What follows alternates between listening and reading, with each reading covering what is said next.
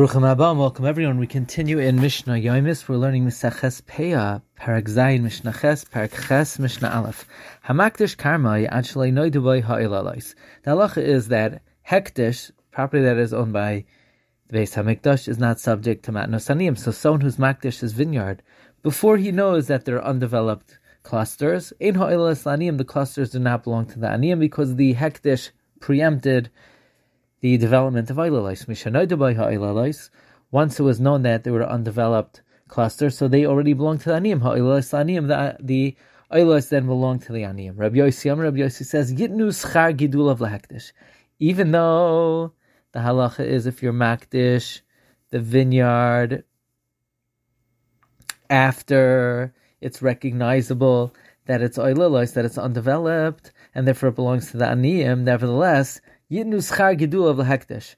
You have to give the reward of its growth to hektish. In other words, even though the aniyim get to keep the Eilalais, they're being nourished from the vine that belongs to hektish, and therefore the aniyim have to compensate hektish for the benefit they got from growing from the vine. Rabbi Yossi Amr, Yitnu schar gidul of lahekdish. Rabbi Yossi therefore says you give the reward of its growth to hektish. Ezo hi shikcha ba'aras. What is considered shikcha when it comes to vines that are trellised, which are spread on wooden frames? So the halacha is kol she'enu yachal lifshet es yadav v'litla. If you pass it by, you forgot it, and you've moved far enough that you can't stretch out your hand and take it, so that's considered you moved on from it. Uveragiliyos, but if it's regular gefanim, meaning gefanim on the ground, uvaragiliyos, vines that are on the ground, so then it becomes shikha mishayavar him, and once you pass away from it, once you pass on from it, even though you could technically still reach out and get it. Now, after all the aniyim gather the matnos aniyim, then at that point in time, it becomes hefker and anyone could come take it. When can anyone come and take leket? When the elderly people have gone through the field, they are the last group of people to search the field. They go through it thoroughly, and once they're through it, then any gifts that are left, anyone could take, because we assume the aniyim are mafkeret. Beferet v'oilalais, when it comes to peret and oilalais, when do these gifts become available to anyone to take? Once the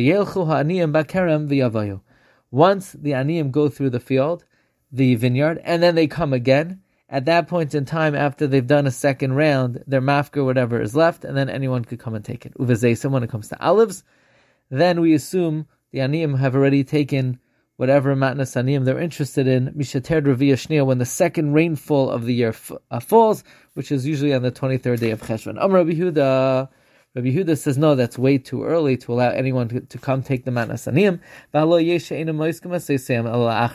There are those who don't even harvest their olives for the first time until after the second rain. But